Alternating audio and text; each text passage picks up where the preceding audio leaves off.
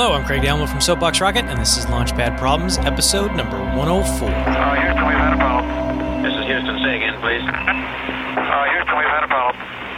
So we're into winter now, and the days are shorter. Well, depending on where on the planet you are, the days are shorter. For me, they are shorter. And that kind of drove me to the question. It's a seemingly simple question. What time is it? And without looking at a clock, how do you tell what time it is?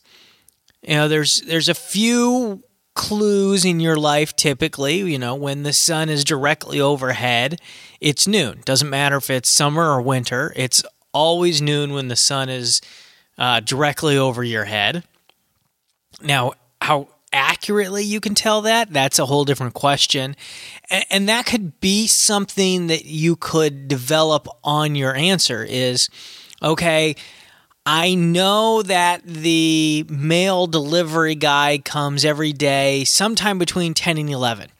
So that's my accuracy. I'm accurate within an hour. So I see him come in and I say, oh, it's 10:30, plus or minus a half hour. Maybe there's something more. Maybe you work near a factory or in a factory, and you know when the whistle goes off for lunch, it's 11:30 exactly when that whistle goes off. And so at that time, you can tell within, a couple of seconds what time it is.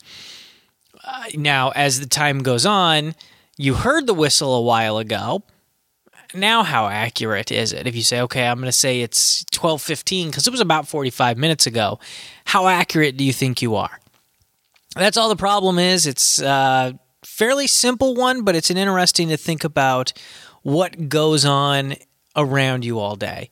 Thanks for listening, and if you want us to email the show, you can lpp@soapboxrocket.com, or you can talk to us on Twitter @SoapboxRocket. Your answer to this question, what you like and dislike about the show, let us know. If you like the show, please send any of your friends to lpp.soapboxrocket.com so they can also listen to the show. Thanks.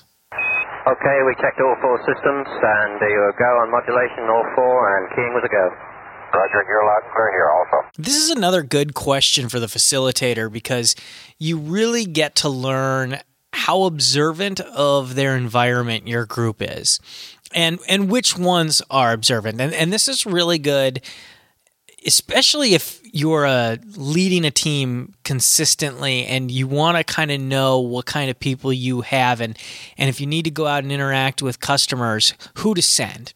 You want to send the people that are going to be most observant, as well as somebody that can interact well with them. So maybe, if you send them out in teams, one is going to be the one asking the questions and the other one's going to be observing and making notes. And so now you'll be able to help identify which one should do which.